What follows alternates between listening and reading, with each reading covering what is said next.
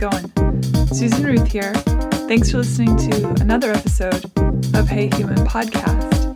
This is episode 131, and I spoke with the wonderful Christina Zanato. It was when I was in Los Angeles, and she's actually in the Bahamas, so we did the episode over Skype, which I know you guys can always tell when the sound is over the internets instead of in person, but you do what you can with what you got. I learned of Christina because my friend Jen sent me a video of her, of Christina underwater in full scuba gear, hanging out with tiger sharks. And I was like, who is this woman? This is so cool. So I reached out to Christina, and she graciously said yes to a conversation, and it was super cool. Christina is a free diver. She's a scuba diver, a cave explorer. And when I say a cave explorer, I mean like underwater caves. World-renowned shark researcher and a conservationist. She speaks 5 languages. She's a smart cookie. Very cool conversation. I learned a lot. I was astounded by some of the things that she has done.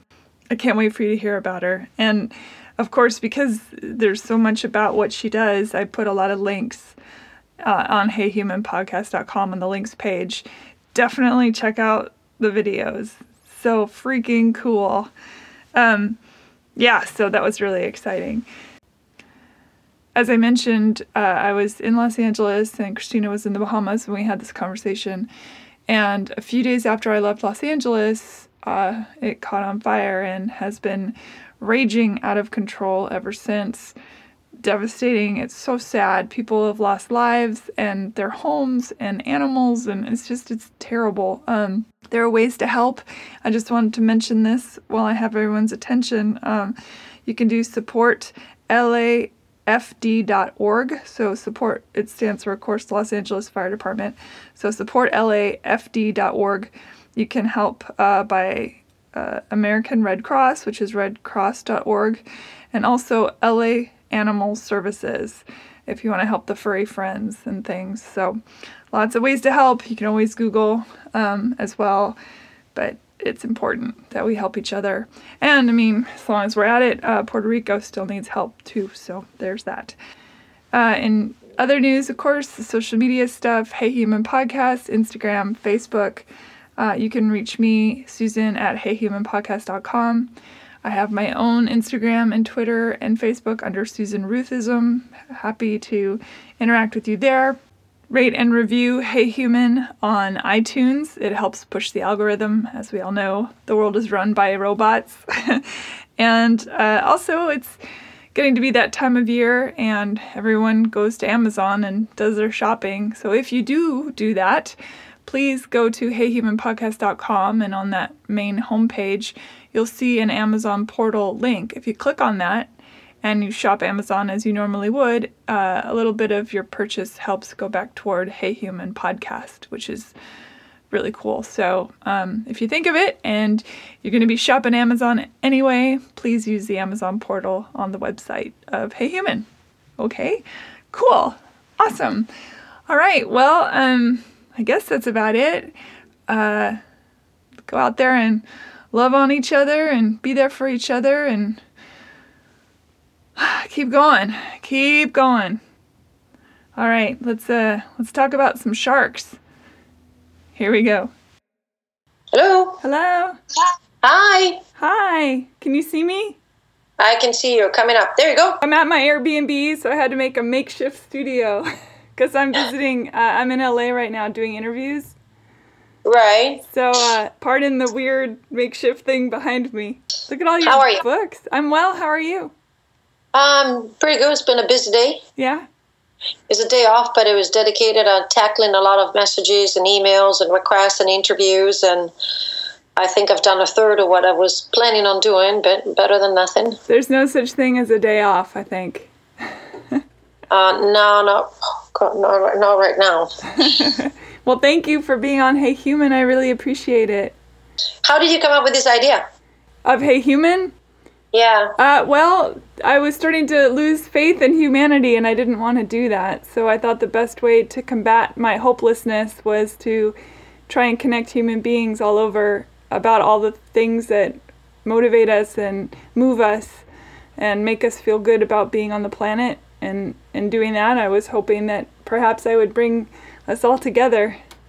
Yeah, I mean, I always complain that the news should actually have a section about good news. I agree. Good deeds, things that people do for each other. I mean, they always love drama, but I don't watch TV and I don't watch the news, but people should have a good deed section in the news. I agree.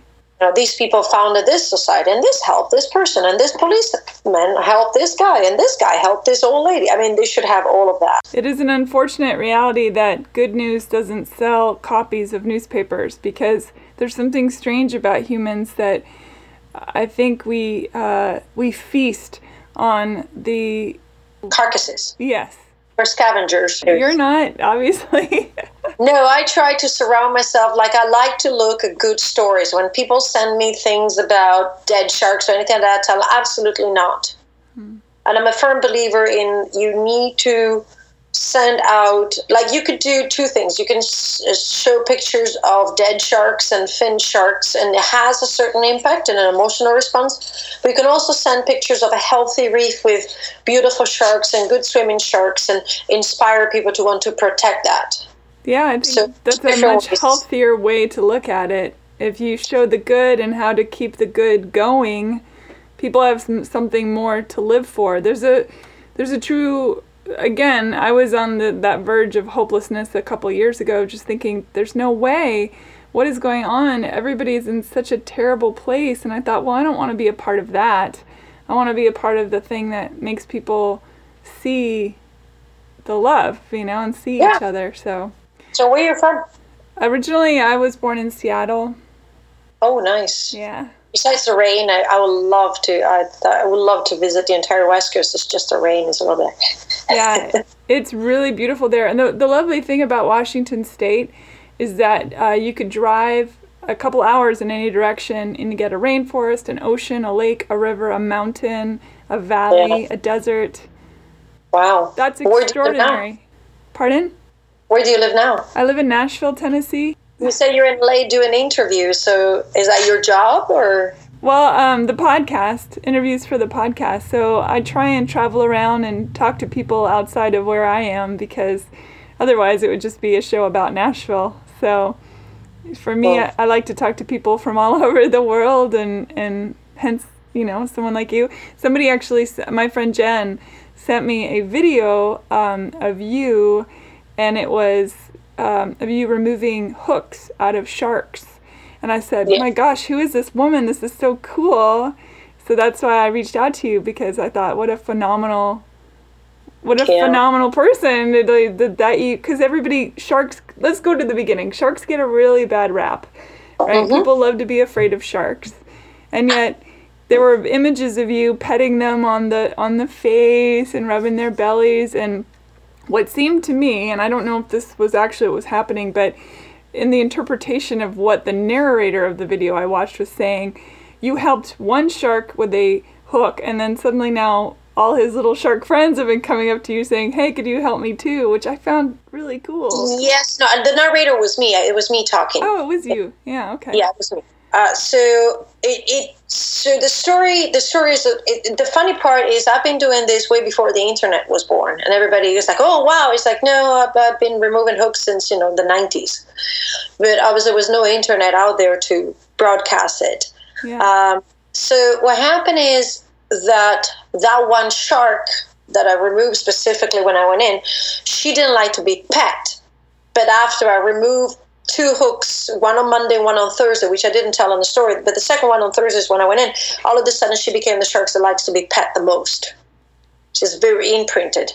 The other story that overlaps is sometimes when I go to remove hooks, when I start attempting, because I do recognize my sharks. I do recognize who is who, where they come, blah, blah, blah.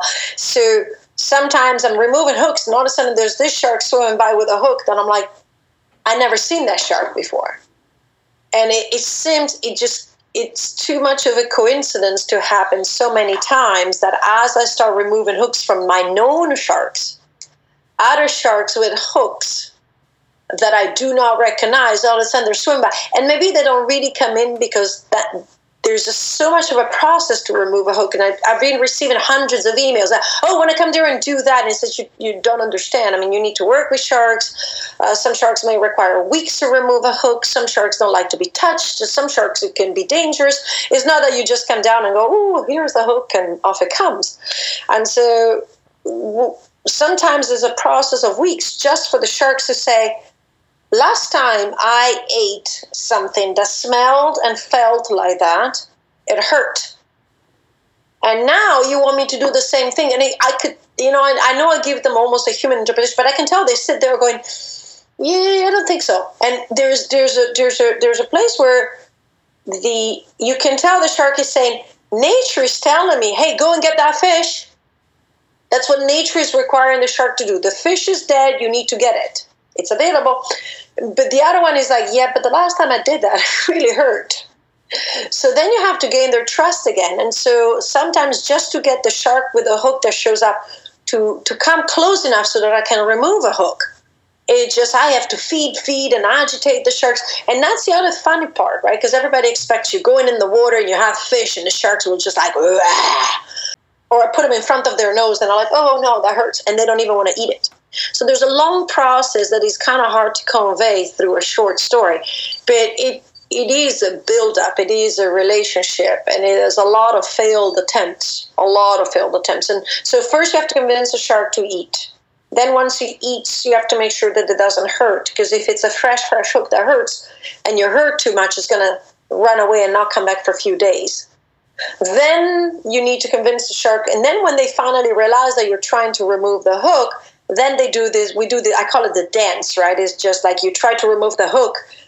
And the pain, animals do not understand pain towards a better feeling. So if you go to the dentist, right? Or if you cut yourself, I have plenty of stitches because I'm clumsy.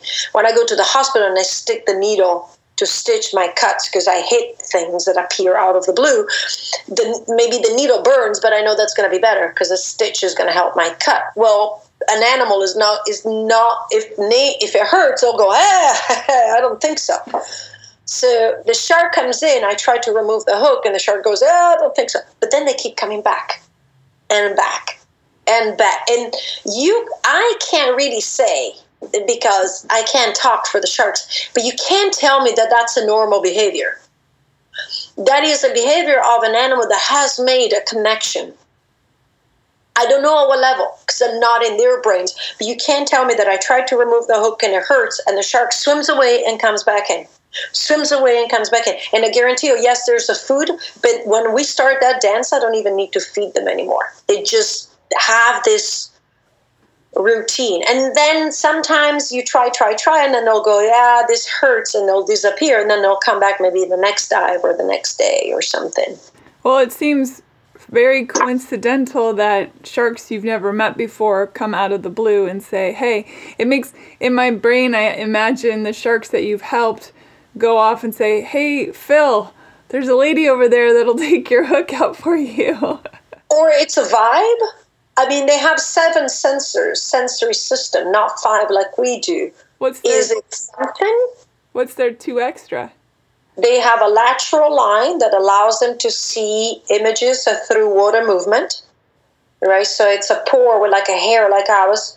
And if the water hits them, the hair moves and sends an imagery to their brain, son. And they have an extrasensory system on their nose called ampullae of Lorenzini. And they can feel electromagnetic field sensors. So they can feel, for example, vibration from brains.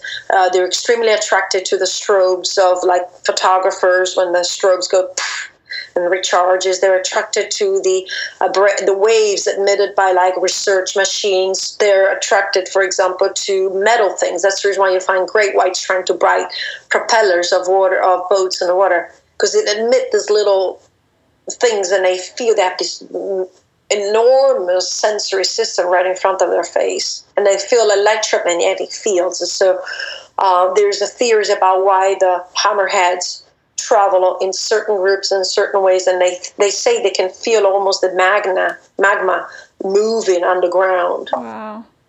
Are they one of the oldest creatures on the planet, are they not? Oldest living, I guess there's some, I can't vouch. I mean, they're 400, some of them are 400 million years old. There's now the Greenland shark. They're saying that some of them could be up to 300 years old, but it hasn't been 300 to 400 years old, but it hasn't been really, you have to kill one and analyze it, the spine or whatever. So let's kill a almost 400-year-old animal to figure it out if it's 400. So scientists are now doing that. I don't know if it's the oldest creature, because, I mean, there's also the Komodo dragons and tortoises and stuff like that. They've been around a long time. Remember, they found the coelacanth, right? The fish with feet. Mm-hmm. So they found the coelacanth in South Africa. So, we're up there with some of the oldest. We could say some of the oldest creatures on this planet. Absolutely. So you began this journey, really, your fascination, you were quite young, and you learned how to dive. When did you connect the dots of, was it always, I'm going to learn how to dive so that I can look at sharks, or did they? No. So I am the daughter of an ocean family. Both my mom and dad come from the water, but at two very different levels. So my dad was, I'm pretty sure, I mean, the story's been out quite a while, but my dad was a military diver. And so I grew up with these unique pictures of him in his unique suit. And so this is what I grew up with. Oh, wow, look at that. Yeah. So military diver, and I was just, but with a healthy relationship with the ocean, that was the thing that both my mom and dad taught me was the ocean is very useful. We also, I'm from the Mediterranean, so we outsource our food. We need to respect it, and sharks is just sharks. I mean, in my family, just kind of like, when I was like, oh, sharks as a kid, they were like, sharks is just a fish, blah, blah. You just need to understand the fish, and that was their attitude. My fascination for sharks came from a silly movie. I fell in love with the idea of having sharks for friends because this guy could actually swim with sharks. He had a medallion or something, but pretty sure it was a pretty crappy movie at the time. But for me, it was fascinating that somebody could actually befriend the most feared animal, right? So that was my childhood dream. I knew I could not be a ballerina. So, because I had too many stitches, I already hit too many corners. So, I was like, swimming, ocean, sharks.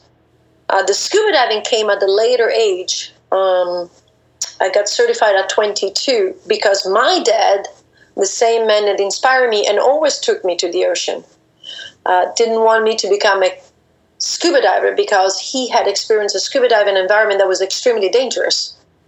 1957, 1960, 1965. Scuba diving hasn't even born for recreational divers yet. Jacques Cousteau came after that. So he was a military diver, and scuba diving was dangerous, extremely dangerous. That was back when they had those crazy big glass hats, right? No, he was on an oxygen rebreather with a mask and everything. So he did missions and stuff like that. And was that more free-divey kind of stuff? I mean, that outfit, No, he was on scuba. He was breathing underwater, but what he did was extremely dangerous. Yeah. So he remained with the concept that scuba diving was for military, hardcore people. So when I was like, oh, I want to become a scuba diver, it's kind of like, oh, it's a dangerous sport. It was the only thing, that maybe with my dad in the beginning was just kind of, it's just for the manly men. Yes. But that was a mentality where he grew up with. And so I had the opportunity to become a scuba diver later in life. I see now, like I have a lot of mentorees that I brought up through the years. And some of them I've had kids that are now young adults in their 26, 27, that I start diving and teaching them when they're 11, 12, 13, right?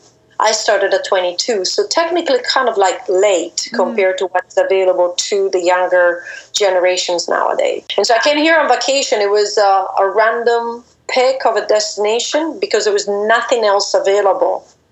I had a list. I went to a travel agency and I had vacation. I'm like, right. I said, I want to become a scuba diver. I want to go here. And they're like, yeah, not available. I want to go here. And they're like, no, Ramadan. It's like, oh, I want to go here. It's closed. I want to go. Ooh, that's too expensive. And so at the bottom of this list was their proposal to come here in the Bahamas. It was a discounted rate because it was off season, because it was a little bit cooler. And it was a honeymoon destination. And so it was an empty spot on the plane. Somebody did not have their wedding, I guess. I guess. So I get this fully discounted trip in an all-inclusive resort, which is totally different than how I like to do my vacations. But I came here, learned to scuba dive, and I was like, okay, and then next. And they're like, well, you go home and go back to your real job and take the next vacation and go scuba diving again. And in that series of coincidences came a series of choices. And that's what I also tell people when they go, oh, I want your life. And it's just like, can't have it. It's mine. And I'm not saying this in a mean way, but it's mine. It's not yours to have. Right. It was a series of coincidences and a series of choices that I took. So the coincidence was that the 5 destinations I picked to go to become scuba diver were not available. The 6th one was proposed by the travel agency. The other coincidence was that when I got here, I was one of the few single people on the entire airplane. And so I was always hanging around with the staff, with the crew in the resort. And then the other coincidence is that I speak 5 languages, and I was working for a hotel, and the vacation I was on, we're looking for someone to take place at the front desk to speak those languages to work for the hotel. The choice was that in 12 days, I finished my vacation, I went home, I quit my job, I left my boyfriend, I packed my stuff in boxes, I gave the car to my parents, and I said, I'm gone. That's amazing. I love it. So that's when I tell people, it's like, that option, that choice, that specific one is not there. There's plenty more. There's one that has just happened very recently to a crew of mine. It was the same kind of concept. It was a series of coincidences where he decided to do a course, and then he decided to do it somewhere else, and then he took a different course from me. And then I was just like, hey, why don't you try and stay and see if you like it here? And then he stayed, and then he got really along well with the team. And so at a certain point, we're like, oh, we need to hire someone. I was like, I know who to hire. But then he took the choice of saying, okay, I'm going to leave everything. First of all, he took the choice of saying, you know what, I'm going to give it a try for a month. Nothing guaranteed. Right? It's like, you got to stay here, and nothing is guaranteed, but why don't you stay? And the first choice is, yes, I'm going to stay and try this one out. No guarantees. There was nothing beyond that month. And that is the other thing I tell people. They expect to see, like, show me the way. Woo! And that is the result. And it's just like, you might not even see past this week, but you have to make that choice. So the choice was made. The opportunity was given. Right? And then the next one was, here's your next choice. Take it or leave it. And that's the other one. Are you going to take it? Or you're going to leave it? So it's a series. Life is a series of coincidences.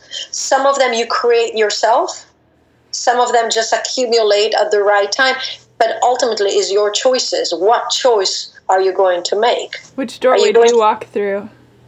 Am I going to go back to my job in Italy that would allow me to grow into the hotel industry and have this beautiful hotel director job with, 4 or 5-star hotels in the center of a historical city of Italy? Or am I going to go to the Bahamas and drop everything and show up with a duffel bag? And that's all I had to my name. Nothing was guaranteed. Nothing is ever guaranteed, but one would have been a more reasonable choice in people's mind than the other one. Reason is overrated. Absolutely. But I mean, for years I had to listen to the, what about your education? You threw away blah. And it was, just like you threw away something, and it's just kind of like, yeah, but I gained so much more. Yeah. But nobody could tell me then what I would gain. Do you remember the first experience with a shark? The very, very first one? The very, very, well, there's 2, right? There's the first time I went in the water and I watched somebody else with the sharks, and I was just like, they have sharks here. And there was Ben Rose, who's my mentor, and he was diving with sharks. He already created a little bit of a shark dive. But my first personal one was Now and Forever. It was the first time a shark fell asleep in my lap. So I tried. I was being trained by my mentor, Ben Rose, who then left me the entire program to do. But he was standing there, and I was just so desperate to try to put the shark to sleep because I'd seen him doing it. I was like, I want to do the same thing. And so I was trying, and at a certain point, I was like, this is not going to happen. And she came in and just laid on my lap. And so sharks, when they stop swimming, naturally sink down to the ocean floor. They sink. And so I knelt down with her, and I had her right on my thighs.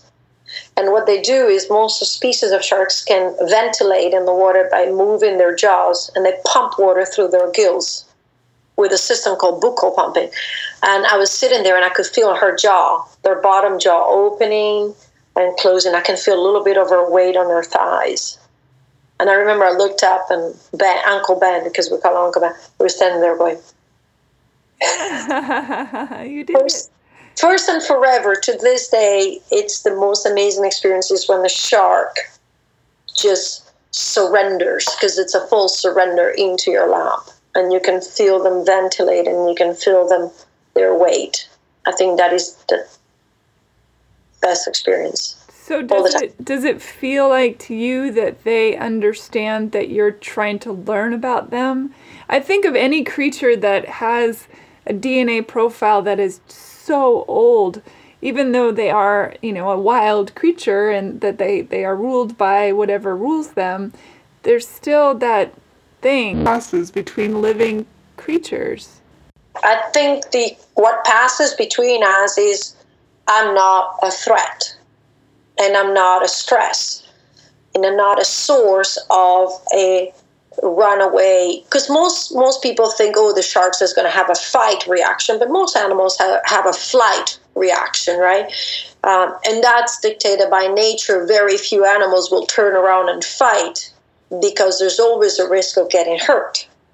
So the shark primary reaction to any threat, stress, or pain is flight, and they'll flee. So I think that when I come in, and now there's a repetition, there's what I call an imprinting. We have created a relationship. But in the beginning, it was a lack of stress and a lack of threat and a lack of pain. So that is what allowed the boundaries to close. Plus, it was a reward, right? The reward is the fish. Yes. I was talking with somebody else, everybody's like, you feed the sharks, it's not love, it's not relationship. And it's just kind of like, I also give a treat to my dogs when they sit, right? Yeah. And three of them sit, and two of them can do the down, and the third one cannot even do the down. So if I have such a close animal to my life, I still have to give a treat. It could be a positive reinforcement. It could be like, you're such a good puppy. You're so good. Whistle, whatever, clicker. I mean, it's all things that we train the animals, but even the humans with. If you study, I'll give you an A. Right. If you do well at your dance performance, when you leave classroom, I'll put a little star sticker on your forehead. And if you pass your exams or your interview, you actually get an awesome job. So there is a reward system no matter where you are. So they naturally know you're not a snack. They understand that. Well, so that is the traditional concept, right? Every time somebody thinks sharks, they're like, they're going to eat you. It's like, no. First of all, there's 502 species of sharks. The smallest one in the world fits in the palm of my hand. It is basically this size, the size of a pen. Yeah. Put a pen in your hand and look down, and you're looking at the smallest shark in the world, right? And then walk out of your apartment, look at the bus that is carrying the children to school, and you're looking at the biggest shark in the world. In between, there's all these animals, all these sharks that eat conch or lobsters or plankton or other little fishes or little sardines and all of that. And very few, when they encounter humans, if they encounter humans, there is an impossible risk of a damage to humans. So sharks do know that humans are not a snack. If a shark could always identify a human as a human, they'll go, that is not a snack. is when the shark sometimes can tell that a human isn't a human, that it might be a possibly the shark goes, oh, that looks like my normal snack. It's like, oh, it wasn't. So it's in a human's job to understand which shark in which conditions. And if you think about the millions of people that go in the water and the amount of sharks that are in the water, the encounters that happen that humans don't know are thousands. If humans just knew how many thousands of times sharks swim under them, by them, next to them, go up and inspect them, and do realize like, oh yeah.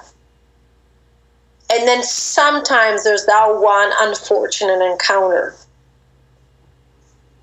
But we need to understand what triggers that encounter, that negative encounter. But we can't just focus on that. And that, I think, is the biggest mistake we do. When we hear sharks, we need to start hearing, and I keep saying that, it's like saying birds. If I said all birds are black, your reaction would be? Crazy. Absolutely not. I mean, there's macaws and birds of paradise and, peacocks and if I said all birds can sing beautifully, you'd be like, I don't think so. Have you ever heard a crow? Right? And if I said all birds even fly, no. Emus and ecru and ostriches and penguins don't fly. And I can keep going. All birds nest in the trees. And it's like, no, they don't.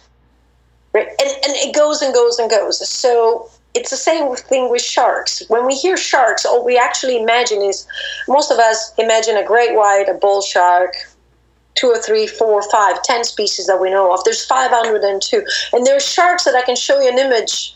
If we were not talking about shark and I said, what is this? You'd be looking at that going, is that an eel?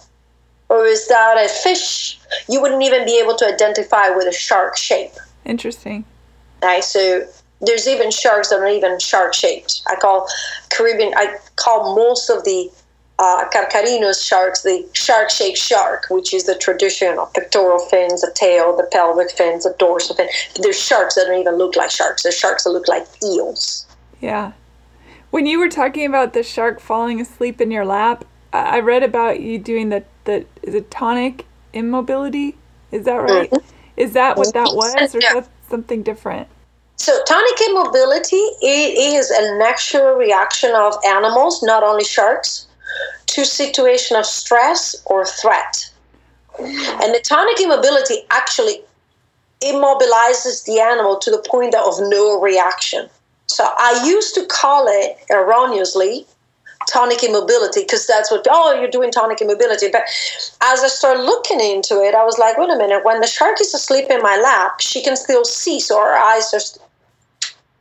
Hello? Oh, I'm here. I don't know what happened just then. Keep going. Sorry. That's okay. As long as my connection has been terrible today. Their eyes are still moving. If too many people come too close, she'll wake up and swim away. So she's still alert and she's still capable of recognizing what's going on or not. So to me, that is actually a lesser level than tonic immobility.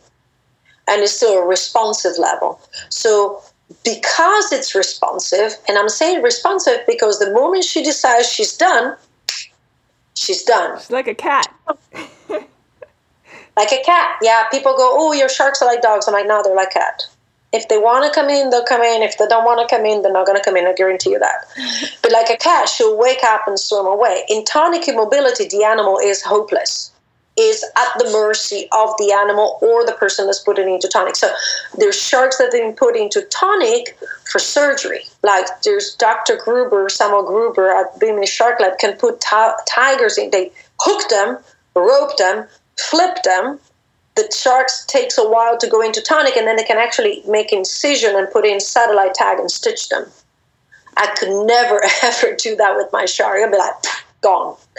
So that's the reason why I moved away from the word tonic immobility, because there's not an element of stress or threat. And there's a level of alertness that to me makes a shark almost choosing to want to be there. Mm-hmm. As they choose to be there, and sometimes they choose not to be there. So there might be dives where it's just like, the sharks were uncomfortable, something had disturbed them. For example, when hurricanes are coming, it's very hard to allow to have a shark that wants to relax. If a hurricane is 3 to 4 days away, the sharks are very like, I don't think I want to sit here with you right now. There's something big coming, and they can feel it through the water. I do believe they feel it. Like, a day before the hurricane hits, the calm before the storm. Yeah. The birds are quiet. Right. Yeah. The lizards are gone. Yeah. They know. Everybody's gone. It's like eerie silent. And it's true. It's a silence before the storm. Yeah. The creatures that are one with the earth know it better than those like the humans who are just... Look, there's the security videos that show the dog running away. Yeah. 10 to 30 seconds before the earthquake hits. Yeah, they know. Right, the security cameras, you see the dog and he's sleeping, and you see the dog running, and then the camera is empty, and then the earthquake happens. I caught something you said. They flip the shark over, and that sends it into this place, or is it more complicated? Yeah, so the flipping, the restraining the animal and the forceful flipping is what put the shark into tonic immobility. And I've done it before, only with like small nurse shark. So like we had a nurse shark that had a hook that needed to be removed. And I remember, but she was still small, and I actually grabbed her pectoral fin like a male would do during mating, and I flipped her over, and when she went backward, she went into tonic, I was able to remove the hook. That was like one of the few times that I would actually able to put in true tonic immobility. But imagine an 8-foot shark, I would never be able to flip or force. I can't force an 8-foot animal whose element is the water into something. Nothing. Right. Not standing there in my clad chainmail cumbersome tank and I move into matrix system. Trying to do something. The animal's like, so I do believe it's not forceful, because I can't force an animal that size to do anything. It's so interesting to hear you say chainmail. I think, okay, let's see. I'm going to get in the water and I'm going to cover myself in a heavy metal suit. That seems so crazy. I mean, I get it. It's for biting, right? And just in case. Okay, so you're cooking a cake. You open the oven. You want to check that the cake is cooking, and you need to stick your toothpick through your cake. What do you put on your hand to grab the pan? The hot hands. That's what we call it. A hot hand, a mitten, right? Yeah. It's the same concept. Would you grab the hot pan without the mitten? Nope. No. So when I go and work with sharks and there's food involved, it's the same hot mitten. I put chainmail in the unlikely event bitten.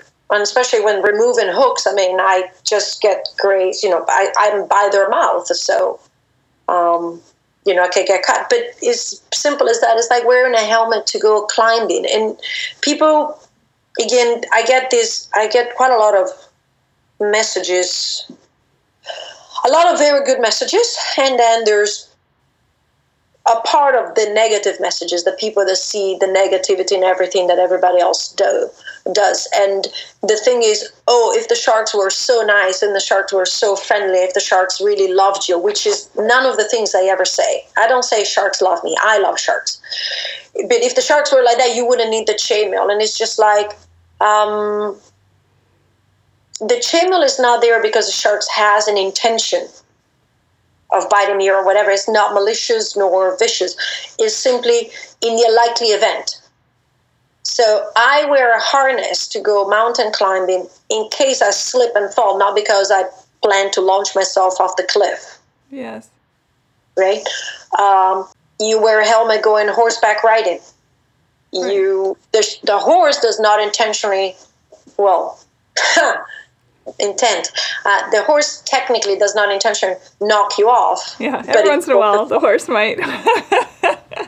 Exactly, there is an intent because there's also. I see you have all your fingers and arms and things. So have you ever been hurt? Yes, many times. Oh, okay. I get bitten on the regular basis, especially because I work a lot with people, so I communicate a lot. So I just move my hand as the thing is going on, and the shark will just come by and bite. but you get bitten because I'm hanging onto the fish in my hand, and here's a shark's mouth, and if I don't move it or if I make a little mistake, I could get grazed or scratched. But I can go dives, hundreds of dives, without ever even getting bitten or anything. To be honest with you, I get bumped more than bitten. They do these weird things. I look at them and I think they're so cute, adorable. Like they'll swim, and they're supposed to be these machines, and then they'll swim and they'll go into each other like it's like. You guys didn't see, feel, 7 senses, but they'll bump into each other. So as they'll bump into each other, sometimes they'll swim and they'll go and bump into you. And it's so silly. It's just like I don't know what it is. But I've been bumped more than I've been bitten. And most of the bites is just like I had the fish and I move the hand and the shark thinks I still have the fish and I'll come and bite the hand. But I do dives where I'll feed, and then I'll put the feeder tube down, and while staying on the water, I'll take the suit off and leave it there next to my feeder tube and go swimming and scuba diving. Mm-hmm. And the sharks know exactly that I have no more food and nothing else to offer. And they don't care. There's a lot of myths going around sharks, and one is, if you feed them, they'll eat people when you don't have food, and it's like, that's not so true. Or you'll end up like the grizzly man. Well, thank goodness I don't work with grizzlies. I work with sharks. So sharks don't behave like grizzlies. And so no, I'm not going to end up like the grizzly man because I'm working with a totally different... Now, if I did it with grizzlies, chances are I may end up with like grizzly man, but... Yeah. When sharks mate, do they... Yes. Are they being really selective over their partner? Like the females, do they go, oh, that's Mr. Strong Shark over there is better than Mr. Booksmart Shark over there? I mean, how do they pick out who they want? So female pick. So in many species, usually the male fight and the winner gets the female. Or, they'll show their peacock tail, and then the female goes, oh, I like that peacock tail better than yours. And this usually has to do with size and strength.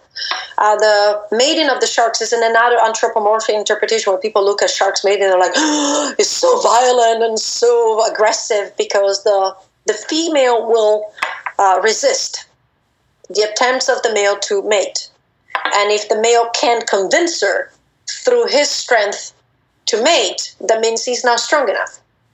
But to people, when they watch, it's like, oh, the male forced the female. It's like, no. She's testing. She's resistant. And she tests in the strength of the male. And when the male comes along that has enough strength to overcome her, then she'll go and mate. So she picks through resistance and basically tug of war. Because she wants the strongest babies.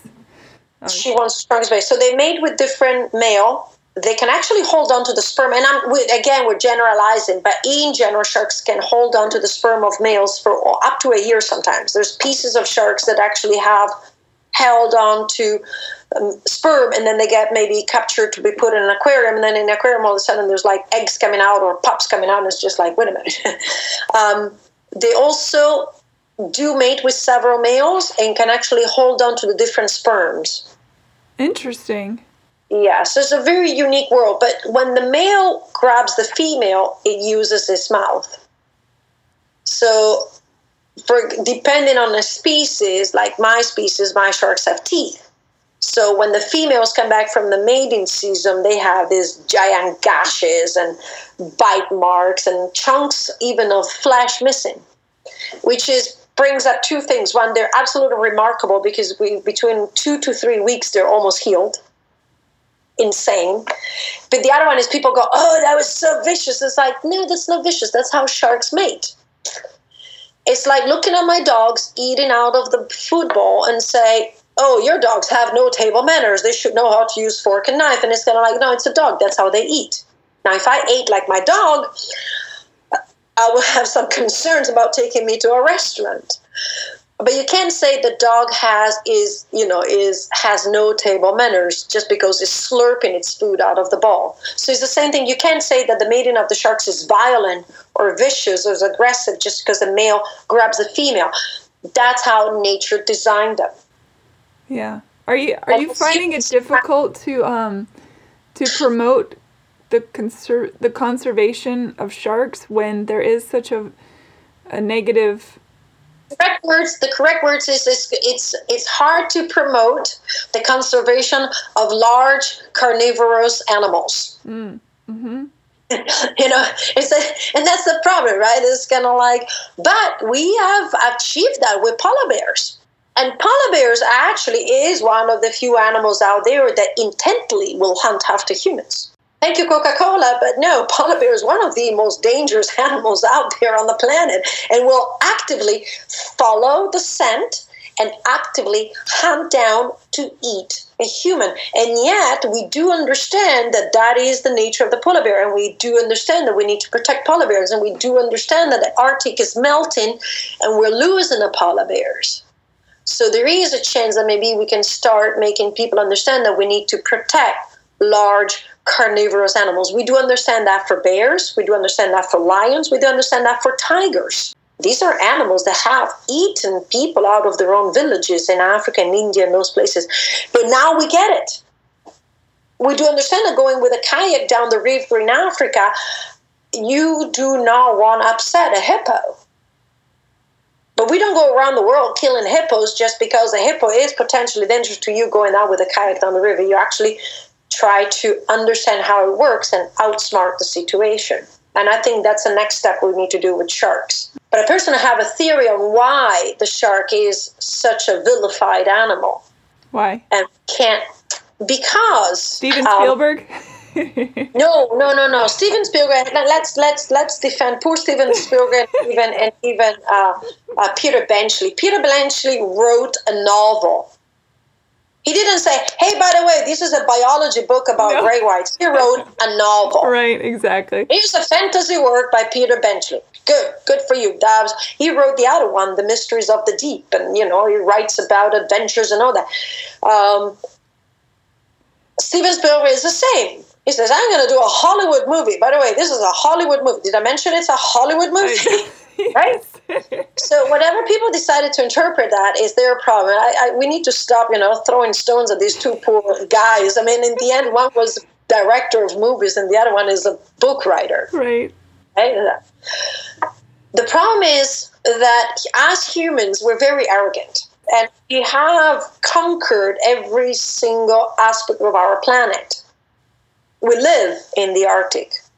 The Inuits live in the Arctic. We live in Greenland. Mm. We live in the rainforest. We even live in the desert. Mm. There's Bedouins, or there's even the Aboriginal in Australia and in the Kalahari. We have conquered every aspect of our planet, but the oceans. We can live. You can drop me, figuratively speaking, but you can drop me with almost nothing in the middle of a snowstorm. And there's a way to survive that. We use ice to warm ourselves up.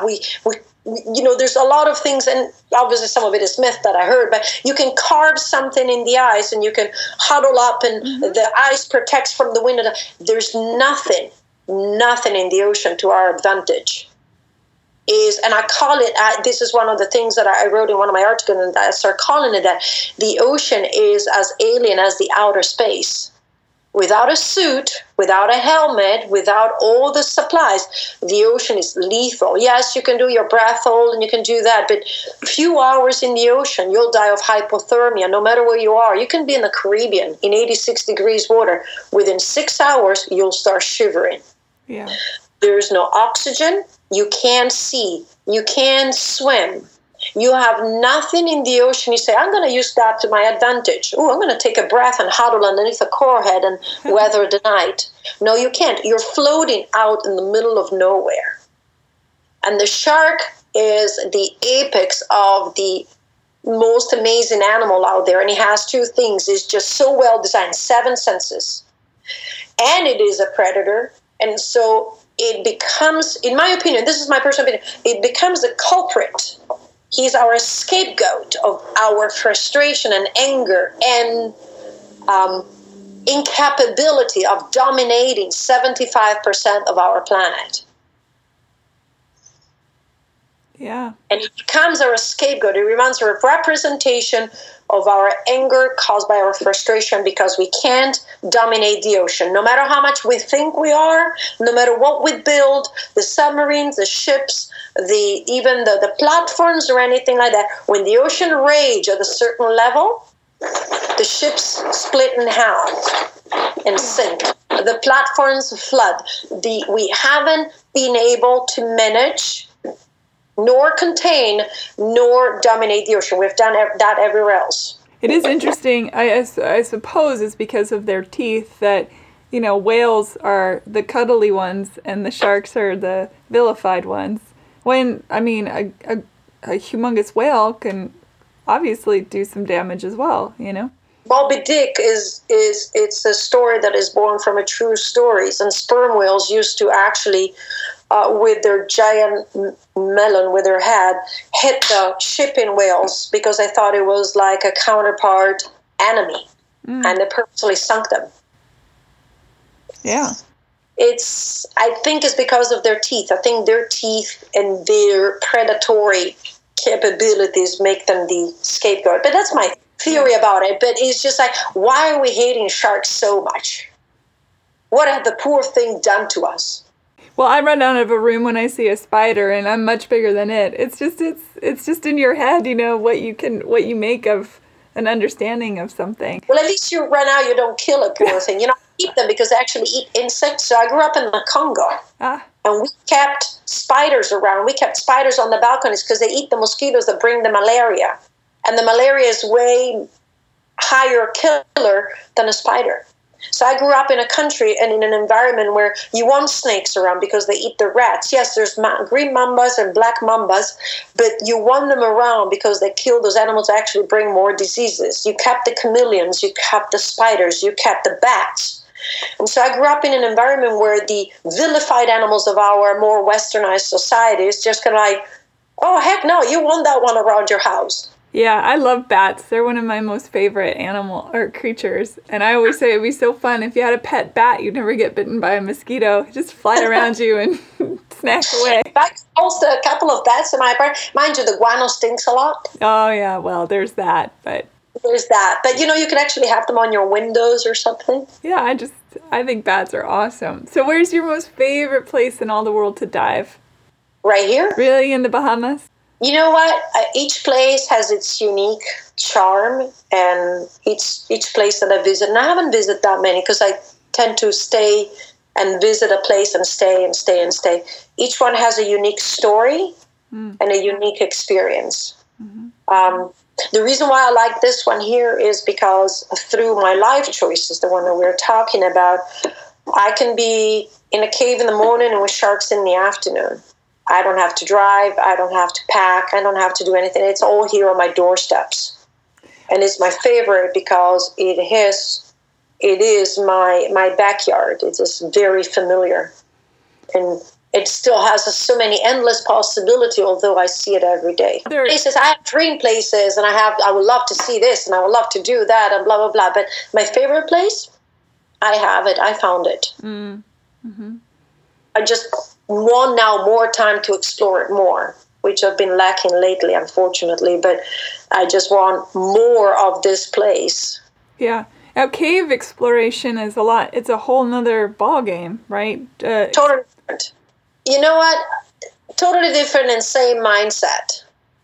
But I think I'm one of the few cave divers that love sharks and one of the few shark divers that absolutely is at that level of cave diving. I mean, there's very few in the world that can do both. Most cave divers don't really like sharks, and most shark people don't really go cave diving. But on top of that, I'm a cave instructor and a cave explorer. And there's two totally different worlds, but the mindset is the same. And the mindset is not the one of a risk taker. The mindset is the one of a solution thinker.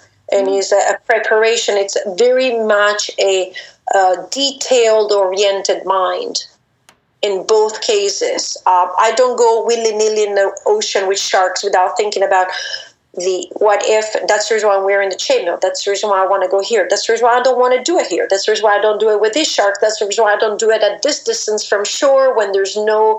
And I watch people doing certain things with sharks, and I'm like, I wouldn't even go diving there simply for the fact that if I surface injured from a dive, it takes me 3 days to get back to help. Mm-hmm. Right? So we're basically solution thinkers. We just go into this. This is all the preparation, and especially the cave diving. It's an analytical mind. So no, I'm not a risk taker, but the mindset is the same. I'm not a risk taker with sharks, and I'm not a risk taker with cave diving. And I'm not a thrill seeker. It's the crags and stuff. You have to be really careful of all that, I suppose. And well, cave diving is that is really launching yourself. If the ocean was, launching yourself in space, cave diving is just going like exploring a totally new planet. I mean, you're underground, underwater. It's craziness. I mean, I'm sure it's exciting and wonderful, but it's beautiful. It's calming. That's the thing. It's calming. For me, it's like one of the most peaceful places I ever been. Mm. And will overgo in this planet. It's a history of the planet. It's like I imagine every time I go cave, I just open this giant books, just full of dust, and it tells you this is how the planet. What are some of the cooler things you may have seen? In cave diving? Yes. Oh my goodness. From like the crystals formations, wow. forest of crystals, and you couldn't even create. I know there's a couple of glass artists in the world that couldn't create what the planet is down there.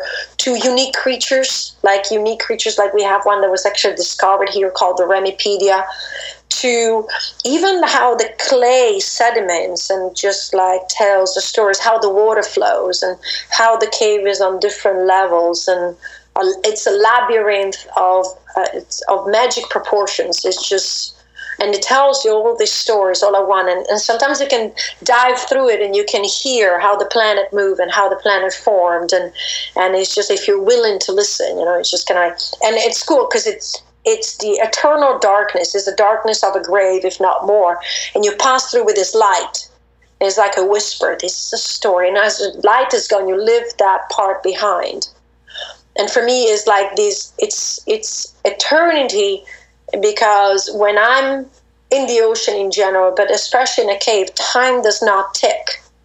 And so I'm 46 now, and I've been cave diving for the last 20 years.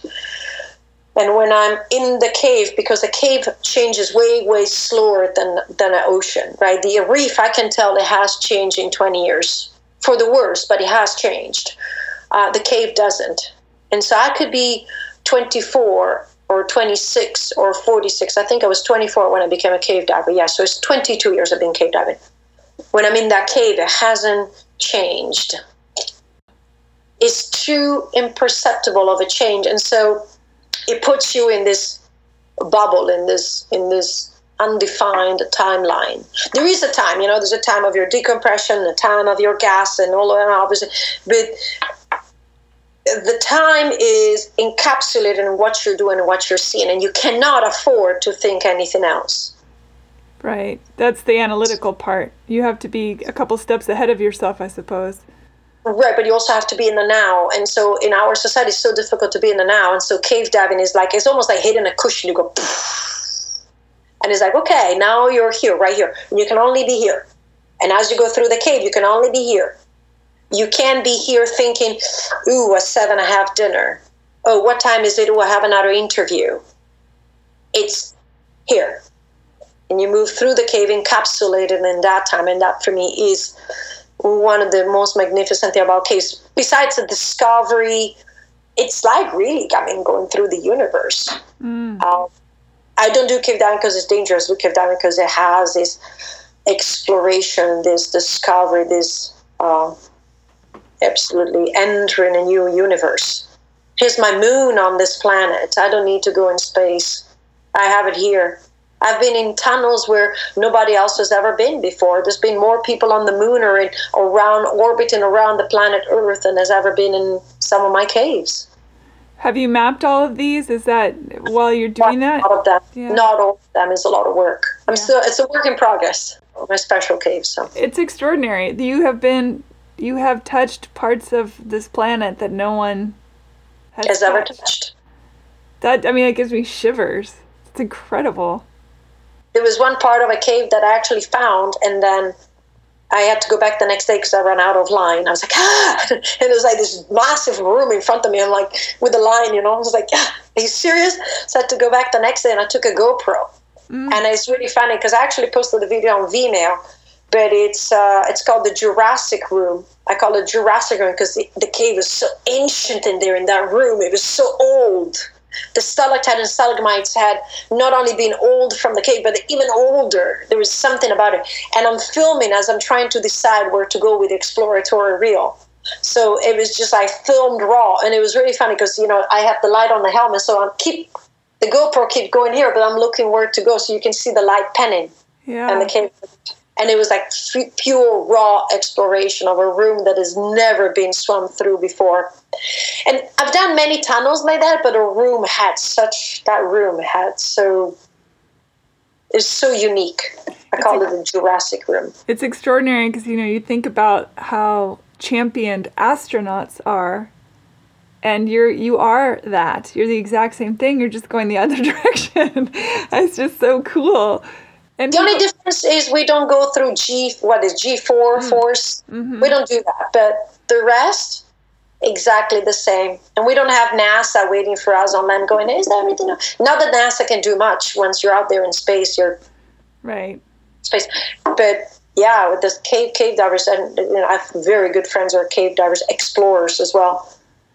They're unique people. But if you talk to any of them, you will find the same analytical, risk management, no bold kind of attitude divers. You'll find very much solid people with a lot of preparation in them.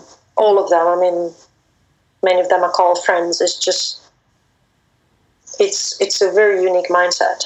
Yeah. So people can come to you and study with you? They can come with me and dive with me. They can study under me. Like I teach courses. I teach courses at professional level. I teach the shark courses. I teach the cave diving. I do host some students, but those are selected through the years. But yeah, people can come and do this. It's also my job. And then what I do is I use part of that to, like the cave diving exploration and mapping that I've done is all benefited the Bahama National Trust, and all the caves that I worked in are now under a Conservation Act. And that's all done like on my own time and my own money. But then I make my money by working and taking cave divers or teaching cave course or anything like that. So that's how it works. Like you come and pay to be with the sharks and all of that, and then there's a lot of that goes into the shark conservation education, things done on personal time and money without support of anything else. That's how it works for me. And they can find you through your website, yes? Yes, the website is really, really good. It's very simple. Just make sure they don't put an H in Christina. Christina. It's very simple. It's www.ChristinaZenato, ChristinaZenato.com. Yes. And I'll put links to that along with a lot of other stuff for this episode on HeyHumanPodcast.com. Christina, thank you for your time. It's an honor to meet you, really. Thank you, Sue.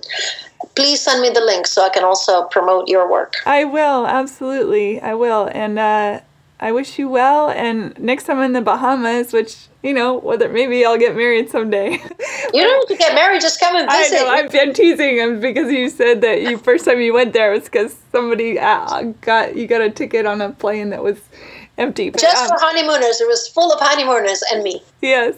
Well, I will definitely. I need to know the story about these 2 empty seats. It would be a delight to come out there. Thank you so much. Thank you. My pleasure. Have a wonderful day. Thank you too, Susan. Bye. Bye.